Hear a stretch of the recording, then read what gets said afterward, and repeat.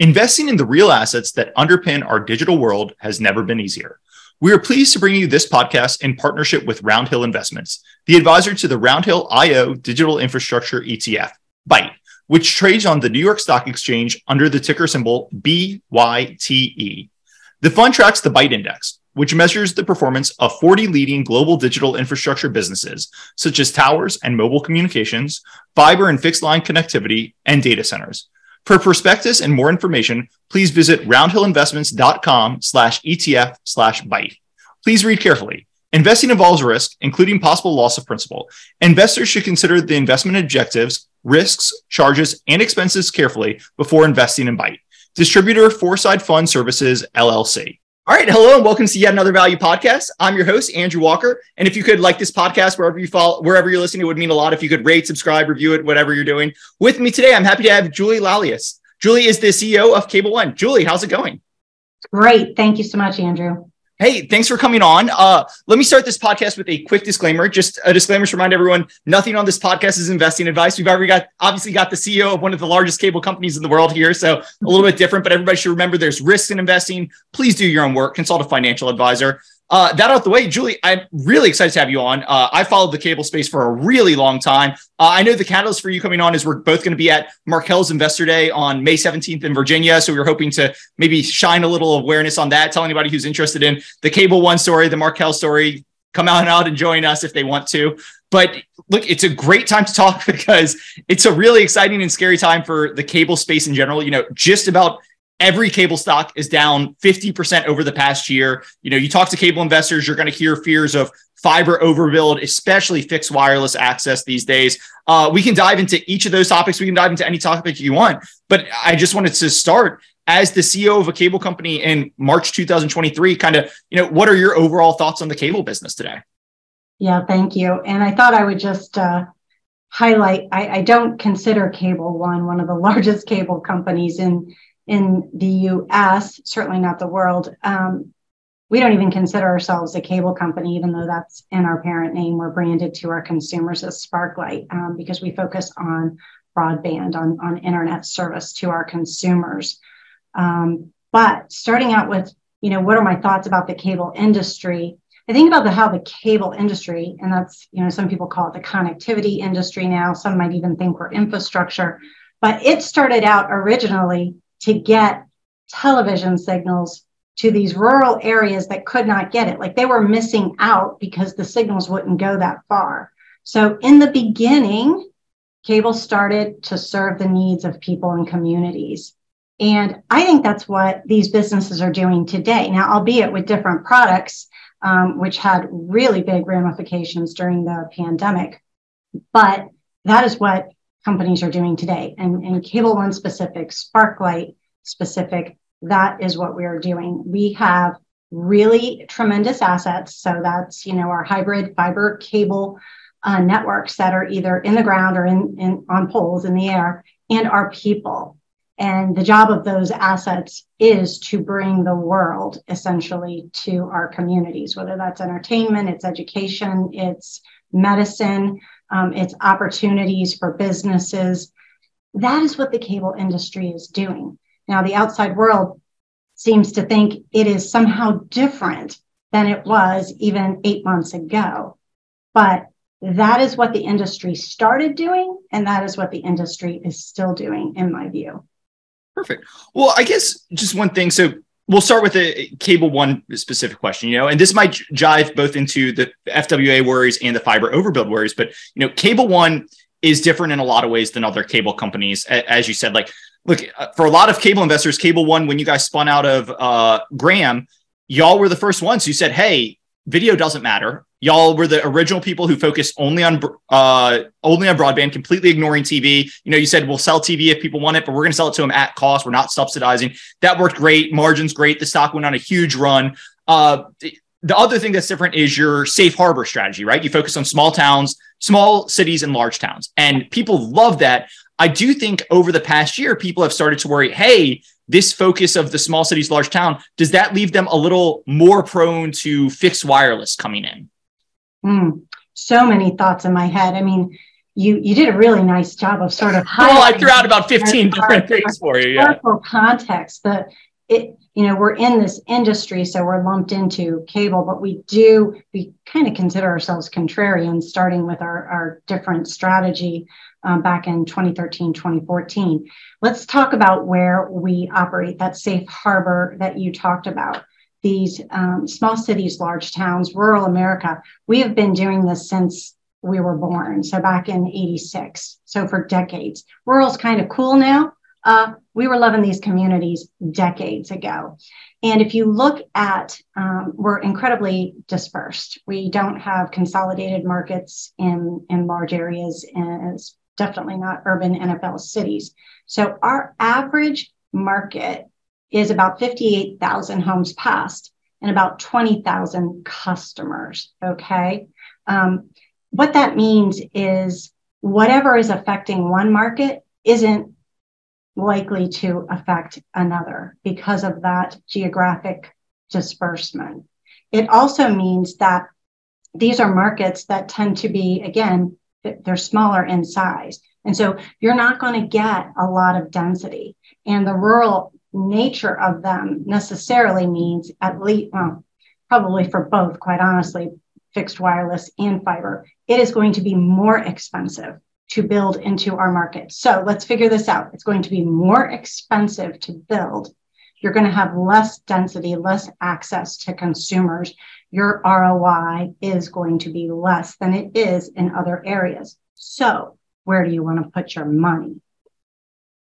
Look, I think that's why people were loving rural up till I'd say mid 2021, right? Because there was the fiber overbuild threat. And as you said, these are more dispersed. It's always going to make more sense for an AT&T or Verizon to go upgrade New York City or a big city versus going to a rural town because there's more people. So as you lay that fiber, you can amortize each line of fiber over more houses, all that. But I think what people have started to worry about is fixed wireless, which we're seeing fixed wireless is really targeting places where they have lots of excess spectrum. I think people are saying, oh, if you think about where you've got lots of excess fallow spectrum, every single megahertz is going to get used in a large city. New York City, they're just desperate for every piece of spectrum. If you go out to the rural cities, it kind of feels like, hey, maybe these wireless guys just have so much excess spectrum, they can sell the fixed wireless, as almost not the side business, but that's where they'll really utilize all this excess spectrum. So I think people are worried rural is right in the targets of fixed wireless these days. Right. I think you're right, Andrew. That is the concern. And I find that a little bit interesting too. First of all, let me be clear. I want every home in America to have access to the opportunities that the internet affords them, right? I mean, we've been working on that way before it was cool. So that is what we want. So whether you're going to get your access from Starlink or Project Cooper or Kuiper, I'm not sure how Amazon pronounces it, from fixed wireless fiber, traditional cable co, we want you to have access. But when I think about fixed wireless specifically, let's take T-Mobile because they're the most aggressive. They have less than 35% of our footprint is covered by their unlimited service. So 65% of our people can't even get it. And I can tell you, I just drove through one of our towns. There's not service available. I mean, there's literally nothing there. The vast majority of the West doesn't mean it's always going to stay that way. But right now, there's very little overlap. I do think that fixed wireless for the time being offers some consumers a way into the product. It is at a very low price. And if they have coverage, they can take it. But I don't see it as a long-term play unless they change their strategy. And let's talk about this. I mean, you've got a couple of players and they're doing things very differently, right? Think about AT&T and they're talking over and over again about this isn't profitable. We're not going to do it. We're not going to lose focus. Our end game is on something else. And so I wonder about sustainability or even what the purpose of it is. You said it's sort of like a side thing, like, hey, we have this here. Let's get some money for it for a period of time. I hope that that's not the strategy, because as a consumer, I would feel incredibly let down when, 3 months from now, you have so many. I mean, what's your primary purpose? Is it wireless? Is it cellular customers? Well, you've gotten more cellular customers, and now my fixed wireless has butt kiss. Like, I guess on the AT&T, like I do agree with you though. They've also said, hey, maybe we'll use fixed wireless in the most rural areas as like a stopgap to getting them to fiber for a year or two. But, on the other side of fixed wireless, I think you guys do have experience with fixed wireless as well, right? Which makes you interesting because you've talked about you using fixed wireless to fill up kind of, I believe it was your CFO who called them the donut holes in your coverage, like little areas where you've got cable around the outside and maybe you're missing a spot here or there. You can use fixed wireless. And then you guys have invested in Nextlink and Whisper, which are fixed wireless plays. So I just wanted to ask you, what have you seen kind of ignoring the competitive factors just in your investments and your experience with fixed wireless? Right. So we have said that what we want to do is reach these rural communities and connect them to the world via broadband. And we started walking down the path of doing fixed wireless because of its lower cost to serve in super rural areas. Then we found other folks that were doing the same thing. So we sort of had this filter for either M&A or for investments, rural broadband, best in class. Like they couldn't just be offering broadband at 10 megs or something like that. They had to be the best in that marketplace, and that is what you have with Whisper and Nextlink. And even Nextlink, they will serve rural areas with fixed wireless, but once they get a certain amount of density, they go in and build fiber, and then they can move that fixed wireless equipment to another area. So we do have a bird's eye view, and that's what's really wonderful about our investments. I mean, we have fiber codes, we have fixed wireless codes. We can talk to them about a myriad of metrics, whether it's churn or service calls or SAC costs, and compare it to what we're doing. I think one thing that we have to talk about when we're talking about fixed wireless is data usage and the rampage. That was going to be my next question. It was, guys have a great slide 44 from your 2022 investor deck. That's where I was going. So please go ahead with data usage. Well, so data usage, it popped a bit during the pandemic, but if we look over a 5-year period, it's at a 26% CAGR, and it is not stopping. I mean, we have about a fifth of our people that are using over a terabyte of data right now, and that sort of throughput is not available with fixed wireless. And I guarantee you, there are, I was going to say young people, but that sounds ageist, and I'm old, so I'm not ageist, but there are people in their garages, like some founders that we can think of, that are inventing things that are going to take more data throughput of that pipe. They know that pipe exists, and they saw that it was incredibly reliable during the pandemic. I mean, there wasn't Zoom. We weren't using Zoom for everyday life before the pandemic. What is next? What are my grandkids going to be teaching me how to use that is coming, in my world, to a pipe outside of my home and then wirelessly throughout my home? Yeah. And then tell me if this is too simple a model, but one thing that I've kind of always thought in my head is like, you and I'm sure we're both on Zoom right now.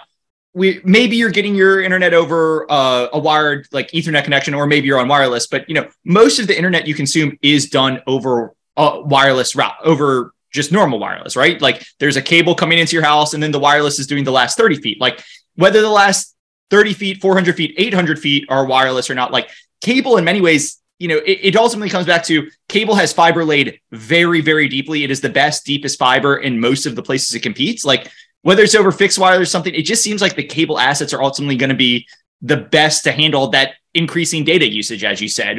I don't know if you want to add anything. I don't think it's too simple. I think about my kids, and they don't call it broadband. They don't call it internet. They don't say they have an ISP. They say my Wi-Fi provider is. That's what they call it. And so it is the way people access. It's what they're doing with their cell phones in their home too. They're riding over Wi-Fi that comes to them from their broadband provider, more than likely. The vast majority anyway is. And now a quick word from our sponsor. Comprised of 40 of the world's leading digital infrastructure businesses, the Byte ETF, ticker BYTE, trades on the NYSE and tracks the Byte Index. Byte looks globally for companies such as mobile tower, fiber, and data center operators. For a prospectus and more information, please visit roundhillinvestments.com/ETF/Byte. Read carefully. Investing involves risk, including possible loss of principal. Investors should consider the investment objectives, risks, charges, and expenses carefully before investing in Byte. Distributor Foreside Fund Services, LLC. Is the ultimate, I think you guys have kind of said it, and I know Charter and Comcast have both said it. They say, hey, we kind of look at fixed wireless subs as a parking place for future cable subs, right? As data usage continues to go up, or as more people join the fixed wireless network and it gets more unreliable. Like, what is it that ultimately turns a fixed wireless customer into a parking place for a future cable customer? Is it just the fixed wireless network collapses under demand, or is it the demand for speed continues to increase? So, right now, I know you guys offer a gig in most markets. I don't think most people need a gig, but maybe 5 years from now, everybody needs 2 gigs and fixed wireless simply can't handle that. Yeah, no, I think that is exactly the case. I think it could be a collapse in local areas based on cell sites that they have or don't have, as well as increasing demand. You need a reliable service. You couldn't be doing your value broadcasts if your podcasts if you didn't have a reliable connection. And it is based on data. People are using it now. Now we a lot of times, especially consumers, get confused about speed versus data, and so both have a value component, right? So my guess is that there will be innovations that require more speed down and up. But at this point in at this point in our network, we have utilization that hangs around 23% for both. In other words, there's plenty of capacity for both up and down. A lot of times you hear about symmetrical speeds for fiber. They're not using the 20 gigs up that we're giving them right now, let alone, symmetrical gig by gig. But our network can do that too. And we'll talk more about that later, I'm sure, about IPTV and how that helps. There were about 4 different angles I wanted to take what you just said, and IPTV was one. It's all connected. But let me just wrap up the fixed wireless thing with something I think you alluded to before. And when you guys have been questioned on launching an MVNO, I think you've also said, you said, look, the reliability in our networks, like, we're not launching an MVNO because forget about fixed wireless. Like, in a lot of our networks, our rural customers don't have reliable cell phone service. And it would be a brand problem if we partnered with an MVNO and they were getting unreliable cell phone service, even though we're not providing it, like, our names on it. We can't do an MVNO because they don't have, that would be like 3G voice, right? So how are people going to come in and launch fixed wireless? Obviously, that's not all networks, but a lot of them. I don't know if you wanted to talk to that reliability point as well. There's a bunch of pieces related to where we go with potential of selling a wireless service to our customers. Number one, do customers want it? Do they need it? Can we provide a better value? Will it provide something to us in terms of profitability or lower churn leading to profitability, customer satisfaction, those sorts of things? Again, I was driving through a market and I was talking to someone and my call dropped repeatedly. And it is a somewhat mountainous area of Arizona. So it makes it's hard to build there. It was hard for us to build there. So I get why none of the major providers. In one of these markets, I had to switch my daughter from her provider, which I would love to say who it was because they had absolutely no coverage, to another provider who did have some coverage. Otherwise, I would never be able to talk to her while she was away at school. So that is what I think it was Todd that brought it up. That's what he was talking about. Like, okay, if I partner with brand X, but they don't have coverage for our towns, how does that reflect on us? Yep. It's it's a negative halo. I completely get. Just because we're here, I was going to do MVNO a lot later, but since we're talking MVNO anyway, you mentioned, hey, if we do an MVNO, the reliability concerns are probably number one, as you said, the negative brand halo. But you also did start talking about profitability, improving churn and stuff. And Comcast, particularly Charter, and it seems the other cable players are really all in on the MVNO strategy, right? They're accelerating ads, they're leaning into it, they're cutting price to increase ads, they're doing everything. What are you seeing, again, aside from the reliability issues? Is there anything else you're seeing in the data that kind of makes you guys hold back from launching the MVNO versus those guys leaning whole hog into it? Well, we're definitely seeing convergence, right?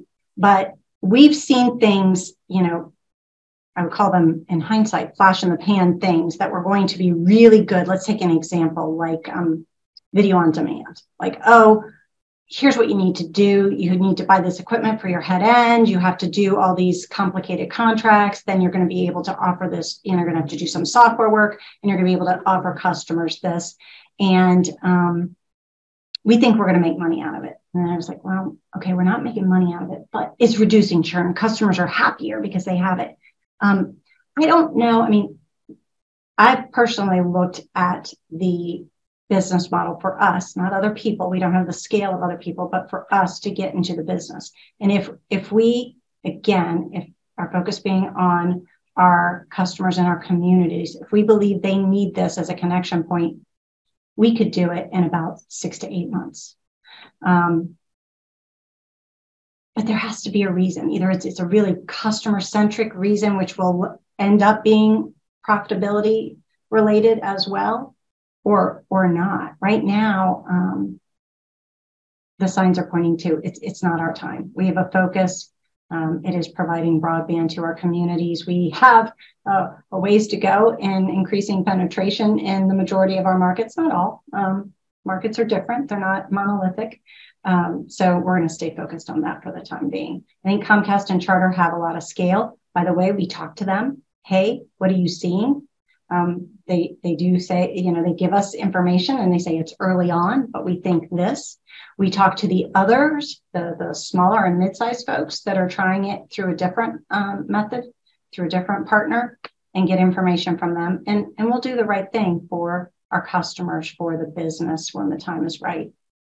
Right now, it's not right.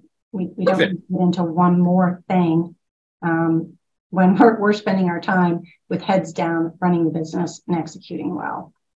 Let me switch to the other thing, and this affects Cable One less than maybe some of the other bigger players, but it does affect you, and that is fiber overbuilding. I think Boise and Gulfport are two larger markets. I think Boise, Google, and Lumen have both said they're going to do a fiber overbuild there. Gulfport, I think AT&T said they were going to do a fiber over. You can correct me if I'm wrong. That's just from memory. But, fiber overbuilding. Investors are worried about it. We can talk specifics, but I guess just first, is this a little bit of deja vu all over again? Like, it's not like this is the first time we've had fiber overbuild worries. We've had cable overbuild worries in the past. We had Google Fiber in like 2008 to 2010. Is this deja vu all over again? Is this something different than in the past? How do you kind of think about fiber overbuilds? Yeah, I don't know if it's the exact same thing. I've been in the business for 39 years. And I can remember my father calling me up agitated. He's like, there's this thing, they're launching these satellites and I think it's going to put your guys' business, just on a downward trajectory. Are you sure you're okay? And he was talking about DirecTV and DBS. Certainly people, and I actually remember from a very practical standpoint being in Alexandria, Virginia, when then Bell Atlantic said they were going to come overbuild us with fiber. We upgraded our plant and switched telephony and internet service in the mid to late 90s before anyone else in the country did it, and ended up doing just fine. So you're right. Competition from any sort of technology related to either the video business or now the internet business is not new. We have been dealing with it for decades. Again, when you have markets as dispersed as ours are, I can think of one where AT&T built fiber and Grande came in and overbuilt us, and decades ago. So there's 3 of us there, and we grow in that market every month. Every month we grow. Now, when it first happened, there was disruption, and then it normalized, and then we went back to getting our share. So that's one example. I can think of 2 of our markets that are overbuilt with fiber. One super small. We've lost no customers. There's been the people that came in that's an editorial judgment on my part, but they're stepping out of their footprint and they just didn't know what they were doing. And so God bless them. We do just fine there. There's another larger market that has a fiber overbuilder. We have grown penetration by almost 6 points since they came in. The thing about competition is if they're doing advertising, we can end up, if we're the better operator, we can end up growing in terms of units and ARPU. at year end at our last earnings call, I talked about our ARPU. Our ARPU grew in competitive and non-competitive markets. So it's not just like, oh, Cable One, you're not taking good care of your customers. You're jacking up your rates in your non-competitive markets. No, the advertising that's being done by the fiber folks, because they're usually their pricing is focused on a gig, which by the way costs more, means that people are like, well, I can get a gig from Cable One. And so our ARPU gets lifted. So is your ARPU lifting? I mean, I think that another thing I'd say, and I apologize for interrupting, is that 65% of our footprint, well, it's more than that for fiber. We have 25% overlap with fiber. So 75% of our people do not have access to fiber.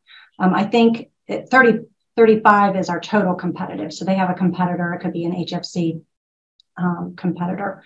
And again, the fixed wireless is less than 35% too. So the vast majority have, and ILEC who's doing DSL potentially, and us. That will change over time. But again, if you have a chance to invest your money in something, are you going to go to less dense, hard to build, expensive to build places or others? So I expect there to be more competition over time. That's fine. Competition makes us better. And things normalize. I mean, do you drink Coke or do you drink Pepsi? Do you wear Levi's or do you wear Seven for Mankind? Do you have T-Mobile or do you have AT&T? There's it's the American way to have choice. But that doesn't mean that there can only be one provider of service, especially if you're someone who has been in the market for decades and you have a local workforce. 80% of our workforce is local. It's resident in these markets. We are neighbors to our customers. We see our customers at baseball games, at church, in the grocery store. I mean, I myself am wearing a Sparklight, shirt, and I'm going into a grocery store when I'm in market. Someone may talk to me about an offer, maybe even about a problem. Yep. I talked to a customer yesterday who had moved into one of our markets from Michigan, and I called her back to follow up on an issue that she had with our new Sparklight TV. And she was like, I am blown away that you called me. And I'm like, but you wrote me a letter. You had a problem. We needed to fix it. I needed to make sure you're okay. I mean, that is what you get from someone who's been in these communities for decades and isn't just being drawn in now for the money. That's great. Let me just quickly, you mentioned earlier that your ARPU was increasing in both fiber and I'll call it competitive, actually, in both competitive and non-competitive markets. Is it kind of increasing at the same rate in both, or are you seeing a divergence? I honestly would have to go look to, otherwise I would be telling you something that I don't know. Completely fine. But that's a good question. I can go look and follow up with you. But the fact that it's growing in both, like I think what people are afraid of is, there's going to be competition and you're going to lose customers. And because they're going to come in with lower price, you're going to have to lower your price. And it's going to be just a melee of chaos. Yes. And I think that's potential in some places. I don't know what things competitors may or may not do, but I have seen people come into our markets either in the past or more recently. And I found them to be relatively rational, and they love the idea of doing things simply. And so they basically advertise high-end service prices, and we have the same thing or something very similar, like we don't always have symmetrical speeds, right? And so our it's funny, this is a little tangent, but less so recently, but especially in like 2021, when, everybody was upset, all investors were obsessed with TAM and everything. A frequent question I would get was, hey, Cable One is smaller, Altice is levered. If you're Verizon or AT&T, why don't you just overbuild them and then offer fiber internet for $5 per month and, take all the share and bankrupt your competitor, and then you can raise your prices in a monopoly market in 24 months.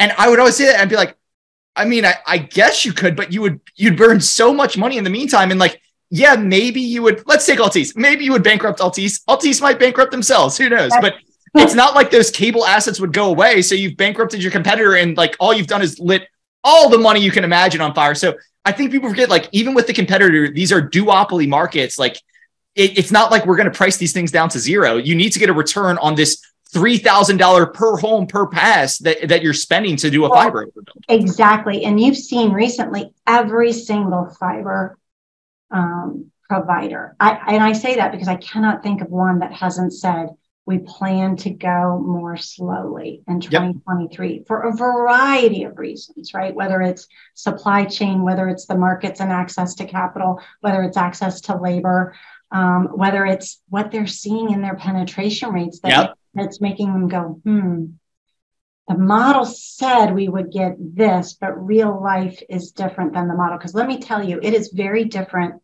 to build a network versus run a network with customers. Maybe we'll ask Google about that. You know, we're going to go build this thing called Google Fiber. And I think, I don't know, I don't work there, but my bet is that they found that, wow, this dealing with customers on a day in and day out basis, that takes a lot of work. And building it was one thing. Running it and operating it for the long term, for the good of those communities is another. That's another thing related to ARPU, which sort of sticks in my craw, where people are like, oh my gosh, of course your ARPU's high. Your markets are moated. We can't have it both ways. Some people say, oh, you're moated, you have the safe harbor, and the others are like, oh, that means you're gonna things are gonna be terrible for you. Which is it, by the way? But gosh, now I forgot where I was going. I got myself all riled up. No, that's great. Actually, the next thing I was going to ask is pricing. Maybe I'll come back to my last one or two questions on fiber later, but let's stick with pricing. Like, I do think a lot of people, and especially maybe a lot of the more negative press coverage when they cover cable in general or Cable One in particular, goes and looks at the ARPU for cable or Cable One and says, look how high it is. And Cable One, I think the ARPU from memory is approaching $80 per unit. Charter and Comcast are probably in the 65 to 70 range. So I think more negative coverage will look and say Cable One's pricing is $10 per month higher than their peers. Or people would say, oh, look how fast they're raising pricing. And I think you would rightly push back on both of those points. So I've kind of teed you up. I'll just toss it over to you. I was like, that's where I started on my rant, was this, oh my gosh, they must be taking advantage of these poor customers in these rural towns because their ARPU is so high. And I'm like, okay, that is not our purpose. And we are an incredibly purpose-driven organization. And we start with our associates who need to be happy in order to take care of our customers, in order to get to a long-term profitable business. And yes, we are profitable, but that is put third as part of a natural chain. And so our pricing is actually likely, I'd have to do a statistical study, but the lowest, definitely of the big operators. Up until last year, our entry price was $55 for 100 megs. We sunsetted the 100 meg product, and now 200 megs is our entry product, and it's $65. And that is a great value. I am not paying that in Phoenix, I can tell you that. So what's happening is customers are choosing to have things that they value. It might be faster speeds. It might be more data throughput. It might be other value added items that we offer. And because they're adding that on, it is a pull. They are coming to it. We aren't pushing them to it. They get to choose. Our ARPU is higher. We haven't done, I think from 2015 was a rate adjustment year. We didn't do another one for like 7 years. We recently increased the price of our modem this fall because we're launching a new Wi-Fi modem that we think is going to bring, a better in-home experience for our customers. So that went up. Now, not everyone rents or leases a modem from us. They can own their own modem too. So they have a choice. Do you want to buy your own modem or do you want to lease one from us? So that, again, we're not trying to create a monopoly-like situation. What we're simply doing is creating choice for customers. We have actually recent sell-in rates, which I won't give because I haven't made them public in other ways, but a third, based on our last earnings call, a third of our people are taking a gig service. That costs more than the entry-level 200 meg service. Just one of the things you mentioned was data throughputs. And I think you guys are the only ones who have like kind of the upsell for data caps. And it goes away. If I remember, I looked the other day, if people take your highest tier, which right now is a gig, they get unlimited data. And if people take under that, I mean, they get a lot of data. You would really have to be using a lot of data to hit the caps, but you guys will charge them about $10 for every 100 gigs over 600 gig if they're on like the 500 meg plan or something. Can you talk about, I think you're the only broadband provider that's really doing the data throughput. Can you talk about that? I think that Mediacom does it as well. They're not a public. They're not public, you know. So to me, they're basically dead. Company, but they do it as well. And we say data guidelines, not data caps. But yes, there are data guidelines to many of our plans. And the way we viewed it was this was the fair and appropriate way. There are, and I can look it up right now, how many customers use less than say 300 gigs a month. And if I use 300 gigs a month, maybe that's like my parents, I shouldn't have to pay more because you're using a terabyte a month. So that was the reason why we started it at the beginning. And less than 10% of our customers went over their data guidelines. So 90% plus people were not paying extra for any data guidelines. A percentage were. We have launch different options, like an unlimited option. So you could have a really low speed service, but with high data throughput. Because again, what do you value? Mm-hmm. And at a gig, we thought, let's make it easy. If you want a gig, we have it. And we're going to include unlimited data as part of that. And I assume that's one of the reasons why it's selling really well too. Like it's an all-in price.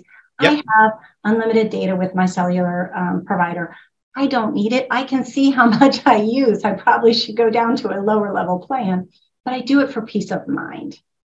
No matter where I am, I know that I have that unlimited data. So we do have a portion of our ARPU, but it's really small, comes from that usage-based billing, which is what we call it. But the majority of it is coming through sell into higher tiers and upgrades to higher tiers, or people buying unlimited data.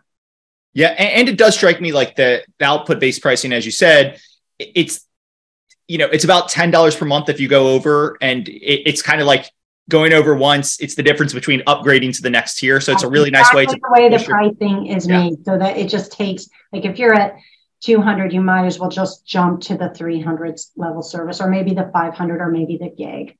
Quite honestly, we're looking at our pricing and packaging right now because we've learned a lot. We've learned a lot from our investment partners who, again, have different arrays of technology that they get to consumers. And we've learned a lot from watching competitors in our markets and others. And so I think it's time for us to revisit that. There was a point in time, I'm trying to think, it was probably around 2018, where our ARPU growth was just, far outpacing our unit growth.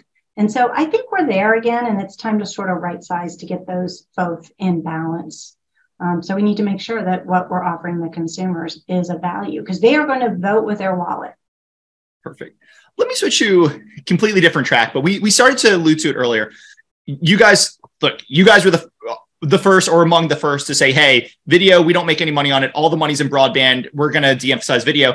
Now you guys are taking it a step further. I mean, I've seen some peers talk about doing this in the future, but you guys are the first to actually do this. Y'all are switching to kind of the IPTV, which is going to free up a lot of spectrum, improve the capacity of your whole network. But I just wanted to talk to you about, what is the switch to IPTV? Why is this big for you guys? How does this improve the economics of the business? Yeah, well, we definitely were the first, and I think other people are still having a hard time. It's like, people want to be entertained and informed, and you get that through video programming, but we could see that there were other choices and opportunities that were very customer driven that were coming on the scene, AKA streaming services. And we were a size of a company that did not have the ability to get really great pricing from these programmers. And so, double digit, triple digit increases. Yep. And we were like, oh, our poor customers, we don't want to pass these increases on to them. We ended up subsidizing our other products and not passing that along. And we're like, wait a minute. That, coupled with doing a really simple analysis of, here's what video brings in, here's the direct cost, wait, we have all these indirect costs. This is ridiculous. This is bringing no value to us. And we had the negative halo thing going on too, because every time we got an increase from programmer X or Y, we passed it along to the consumers, and the consumers hated us, not understanding. Yep. We were simply taking the money and giving it to someone else, not keeping a dime. So that started our path. The next thing that led to this idea that IPTV would free up spectrum in a very capital efficient way was us remembering how we launched gig. Now, we launched a gig across the majority of our footprint before any of the majors did it. And we did it as a defensive move back in 2016, having a gig everywhere. So like, hey, we have a gig everywhere. Why should anyone come into our markets? What we did is we bonded 30 channels together. We dropped video programming so that we could use that frequency for internet, and we launched a gig quickly. We didn't have to upgrade, our networks to 1.2 gigs. We didn't have, it was an incredibly capital efficient and fast way to get a gig out to our customers. We think IPTV is kind of like that. IPTV just takes and I am not a technologist.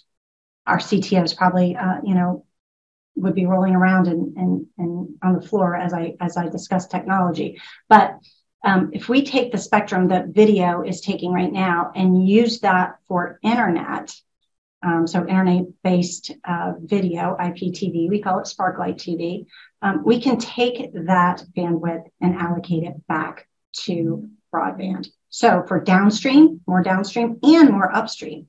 And we're doing that in a couple of our markets, and we'll continue to do so throughout the year and throughout the future in order to free up space. It doesn't mean that we're never going to put fiber in the ground.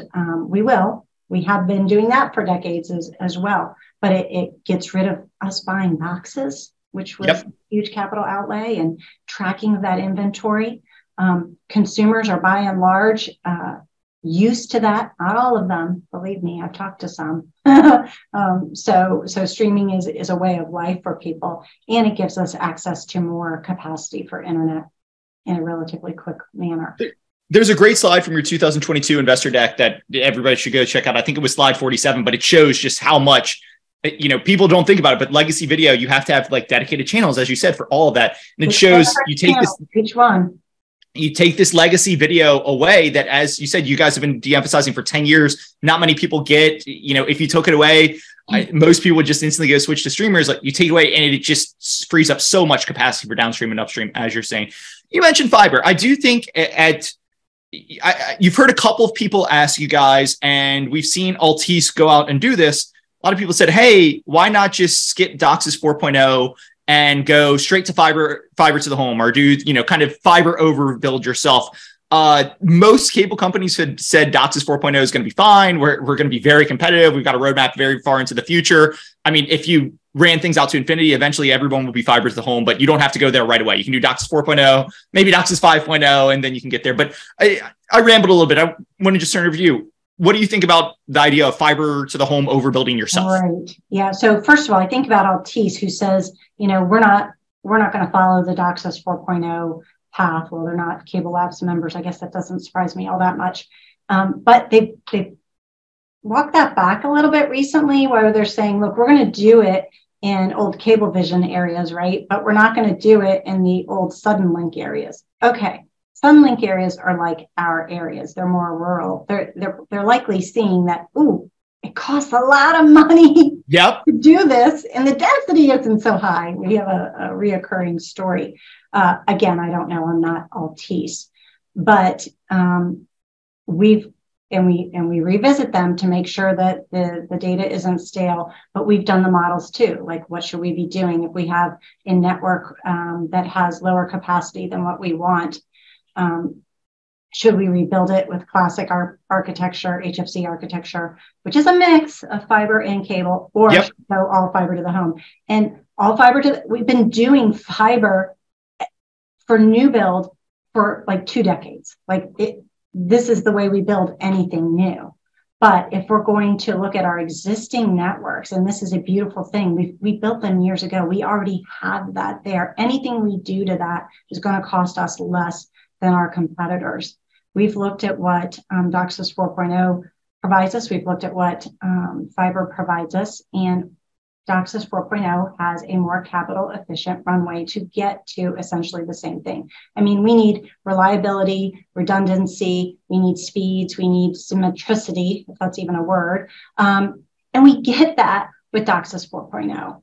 So why would we spend more money? And by the way, again, we have investment companies that are fiber to the home, 100%. By the way, we have markets that are 100% fiber to the home too. So we know what it costs to operate them. We know what their trouble calls look like. We know what their churn looks like. And so if there was a better way of skinning a cat, we'd be doing it. And what we're doing is DOCSIS 4.0. And I think a big misconception among probably generalists is, oh, when you've got cable, that means the fiber runs to outside the city, and then you run HFC to every home for miles and miles and miles. And you can correct me if I'm wrong. I know you guys said it at your investor day. You have fiber to within at most a few hundred feet of every home, and it's just the last 100, 200, maybe 300 feet that are getting laid HFC. So it's not like we call you, as you said, we call you cable, but you're more broadband and fiber if you actually think about it. Yeah, we actually are. And the vast majority, over 90%, again, our CTO would be able to give you the exact number of our data runs over fiber, not coax. Let's switch to M&A. By the way, I was just thinking about this yesterday too.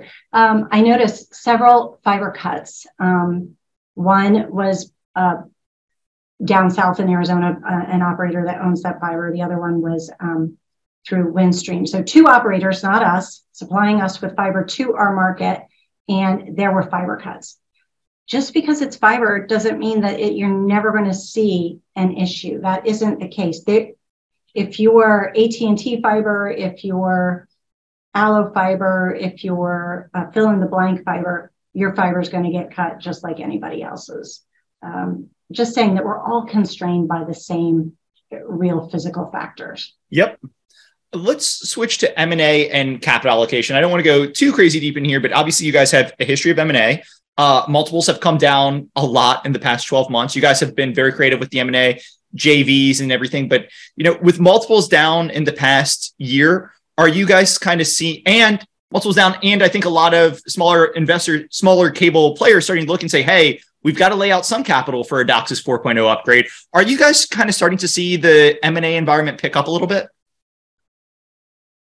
I don't know if I would say pick up. We definitely have had some of the smaller family-owned folks come to us and say, "Uncle." So we're looking at those, right? We believe that the melee that's going on with I'm going to build fiber, I'm going to build fixed wireless, I'm going to fill in the blank, get to consumers across America is going to create opportunities for people who do know how to take care of customers. So we think that that's, over some sort of time horizon to be determined, but we think more opportunities are going to come from that than not. But yes, there are smaller operators that are finding this market very hard to navigate through. You mentioned Suddenlink earlier, and Altice obviously put Suddenlink up for sale. A lot of people have said Suddenlink looks a lot like Cable One. Did you guys take a look at Suddenlink? Well, we got their book, but we, quite honestly, those markets would have loved to have owned them when Altice got them. But at this point in time, quite honestly, if it'd be easier for us to overbuild them than buy them and then put the capital into them that they require. That's my opinion. That makes total sense. So the other alternative to M&A is share buybacks. And you guys, I think the capital allocation here has been pretty outstanding. You do the convert deal when the stock's at over 2,000. You guys have, look at Charter. Charter was a levered share purchaser. They buy back the most of their shares when the stock's 700 and 800, and they're not doing it when the stock's 300 or 400. You guys, the stock goes under 1,000. You guys have gotten more and more aggressive buying back share. Just want to ask, the other alternative to M&A is share buybacks and capital allocation. How are you thinking about that? Yeah, you actually sound like Tom Gaynor, who's our lead independent director and also CEO of Markel. Well, the Markel days why we're talking. So yeah, he's like, hey, the price is high, we sell some stock. The price is low, we buy some stock. We definitely think investing in ourselves at the price point that we are these days makes sense. You've seen us do it throughout 22. We still have authorization available to us. And I guess that's about all that I will guide to at this point in time. And now, a quick word from our sponsor. Comprised of 40 of the world's leading digital infrastructure businesses, the BYTE ETF, ticker BYTE, trades on the NYSE and tracks the BYTE index. BYTE looks globally for companies such as mobile tower, fiber, and data center operators. For a prospectus and more information, please visit roundhillinvestments.com/ETF/BYTE. Read carefully. Investing involves risk, including possible loss of principal. Investors should consider the investment objectives, risks, charges, and expenses carefully before investing in BYTE. Distributor Foreside Fund Services, LLC. Like as an investor, I mean, I think all the cable companies are trading under 7 times EBITDA. What that is in free cash flow varies by leverage structure and how much they're putting into near-term CapEx. But I kind of think if you're buying a cable company for 7 times EBITDA, there's not much better you can do with your capital. Honestly, Andrew, you couldn't build the network we have. Yep. The value, it's mind-boggling to me. I'm like, what's in the ground and in the air is worth more. The last I looked, I mean, you guys do have the JV investments, which I don't want to get too hung up on the book value of the JV and everything. But the last time I looked, you guys are trading for like under 2.5K per home pass. It's like, hey, you want to go do a rural overbuild? You're talking, I mean, Charter's doing rural overbuild. This is probably more rural than you, but they're talking 4.5K per home pass. So you're buying this cash flowing cable company that's already got the customers for 2.5K per home pass. Like that, you want to talk about buying below replacement cost? That's buying way below replacement cost. Let's see, just a few questions to wrap this up. I realize you've been generous with your time and we're close to an hour. I think one thing cable companies have said, you guys included, are our churn is low. Our churn is at record lows. And one of the reasons we're not adding subs right now, yes, fixed wireless is probably taking, particularly the people who used to come to DSL to cable, fixed wireless is taking share. We're not getting our chance to add the people who are moving because moves are down and everything. And I agree with all that. But I think a bear case a lot of people point out is, hey, the cable companies have been saying this for a while. And broadband ads have gone negative for probably the first time ever in the back half of last year across the board. And B, if churn's so low, why aren't the cable companies not just disclosing churn? Like Frontier does it and you can see their results. Why don't the cable companies just disclose it if there's nothing tied? So again, I've thrown 4 different thoughts out at you, but I'll just kind of turn it over to you. I'm taking notes. First off, on losses, the big folks started their losses in the second quarter. We lost for the first time that I can remember in the fourth quarter, and it was a very small loss. It was like 2,000, if I remember correctly. It was less than 2,000. It was very, very hard felt by our entire team.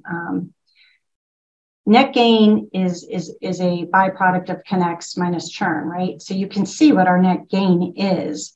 The pieces and parts you might not get, but we talk about it. We say, wow, our connects are really down. And we believe that is a byproduct of the housing starts and the lack of moves, right? It's 7% now, 6.5% for a mortgage. So moves are down. Housing starts, like new build, folks are pulling back on doing the construction, is starting to slow. Now it came to us more slowly than the big guys, and that's the way it always happens. Like whatever happens in the NFL cities usually ends up coming to our markets, but later. And so we have time to see it and adjust.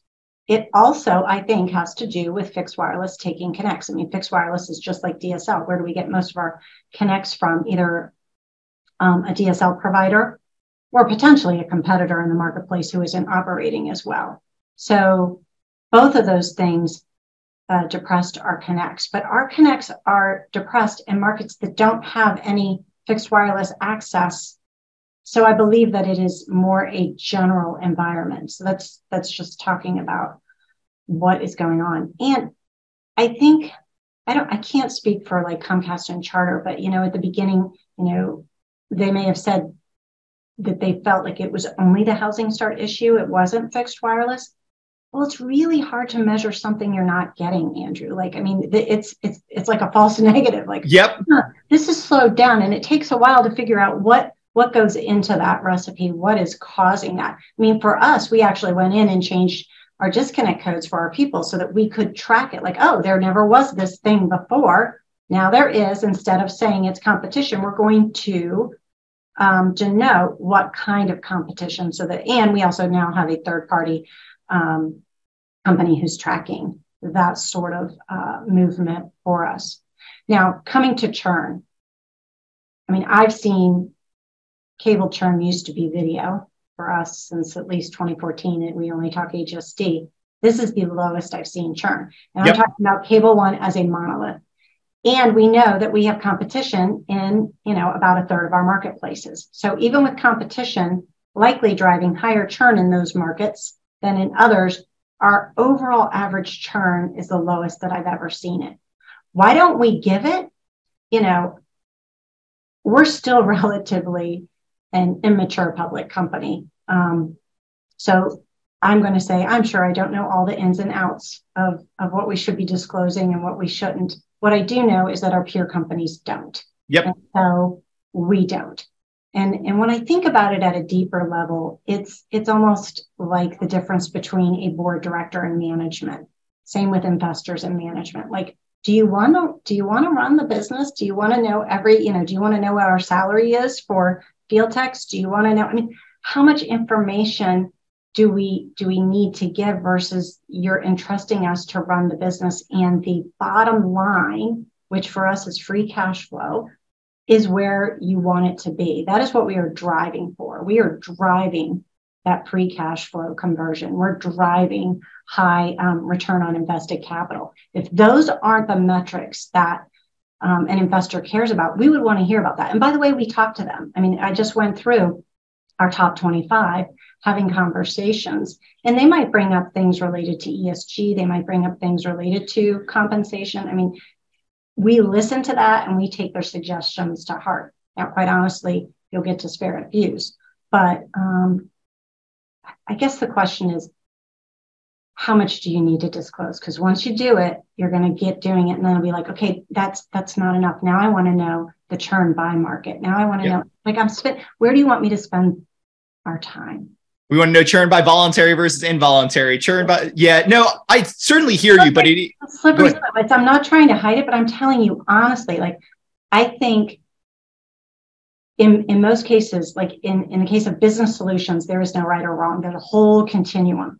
But when it comes to morality and ethics, there is a right or wrong. I have no reason to lie, because even about churn, because if I did it for a quarter, by the time you got to the next quarter or the quarter after, the numbers would show whether I was being truthful or not. So we have no reason to. No, look, I 100% agree with you. I just know it is, like, there are people who think cable is a terminal zero. Everybody's going to be getting their internet from Starlink. I think if that happened, actually, there would be people getting like vaporized on the street by satellite rays. But, some of the bear cases have been, hey, they're not disclosing churn. And maybe it was kind of astute, especially in like Q2 when Charter and Comcast were saying, no, fixed wireless isn't hurting us, but we just lost subs. And like, it really went negative after that. And they were saying, T-Mobile added 200,000 broadband fixed wireless subs. It was all bodegas on the corner or something, but I 100% hear you on that. It's just a frequent bear case. I think that Frontier needs to be disclosing that. Yeah. Let's just be real.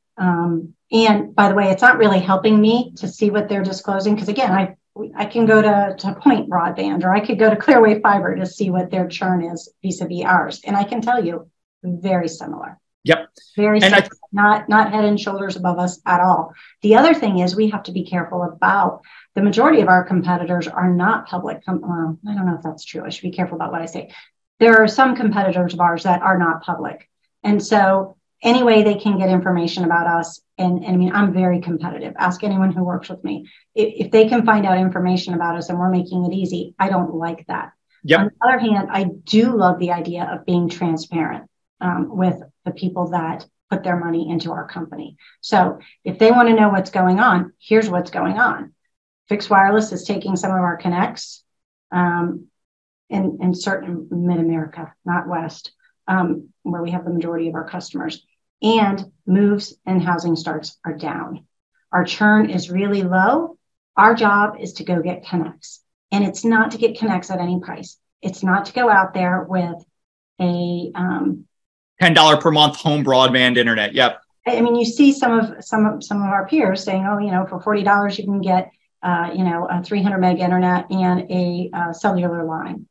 Like, well, I know what things cost. I'm not a lot of profit there. Yep. I'm not going to do that. We're not going to do that. Now, we might do it. We might consider it for a test and try it out in a small area to see what it gets us. But ultimately, we have been very focused on cash flow and free cash flow and not just units for units' sake. I mean, look, this is a value investors podcast. Every investor is going to love to hear that. That's what people want to hear. And obviously free cash flow can vary if you do a big CapEx build out, but ultimately the bottom line is free cash flow per share over a long period of time. Just last thing on churn, and then we can wrap this up. I think it was the Q4 call. Like, I would kind of use that as the bottom line. You said every quarter we hit a new record for churn low, and I think we can't go any lower. And then the next quarter we hit a new record for low churn. Is that kind of the right way to think about how you guys are seeing churn even in today's environment? It is, which is what is, I think, really kind of amazing. Because again, 65% no competition, but 35% does have competition. And in some of those markets, it means nothing. Like, again, the one I told you about that's growing, that has it's us and two other competitors. We're growing. I look at it, oh, that market's up again. That's great. Some have people coming in, and when they first come in, there's a power grab, right? You lose the 10% of customers who just, no matter what you do, you're never going to be good enough for them. Yep. Even with that, our churn is really low. And it's actually, that might make our jobs harder, in that it is incumbent upon us to maintain the trust of the consumers that we are serving. I mean, our ambition is to be the most trusted broadband provider. And that means that we are there when they need us, that we respond quickly, that we treat them with empathy. And it is, maybe it's fun to do offers and go get customers, but keeping them over the long term, that's the really hard work. And that's the work that we are up for. Perfect. Well, Julie, you've been super generous with your time. I think we'll go ahead and wrap it up here. Your 2022 Investor Day, I remember you said being on camera isn't your jam. I think you did a fantastic job. I really appreciate you coming on. And look forward to seeing you in May at the Markel Day. I said I love to fly below the radar. I mean, really, I love our people. Our people are our secret sauce, and they take care of our customers. And that's where I love spending my time. Of course, I speak to investors and banks and have fun with them too. But if I can do it while I'm not on camera, even better. I think this was great. I look forward to seeing you at Markel Day in May, and we'll chat before then. I will see you in Richmond. Thanks so much. Have a great day. A quick disclaimer. I do not have a position in Cable One stock.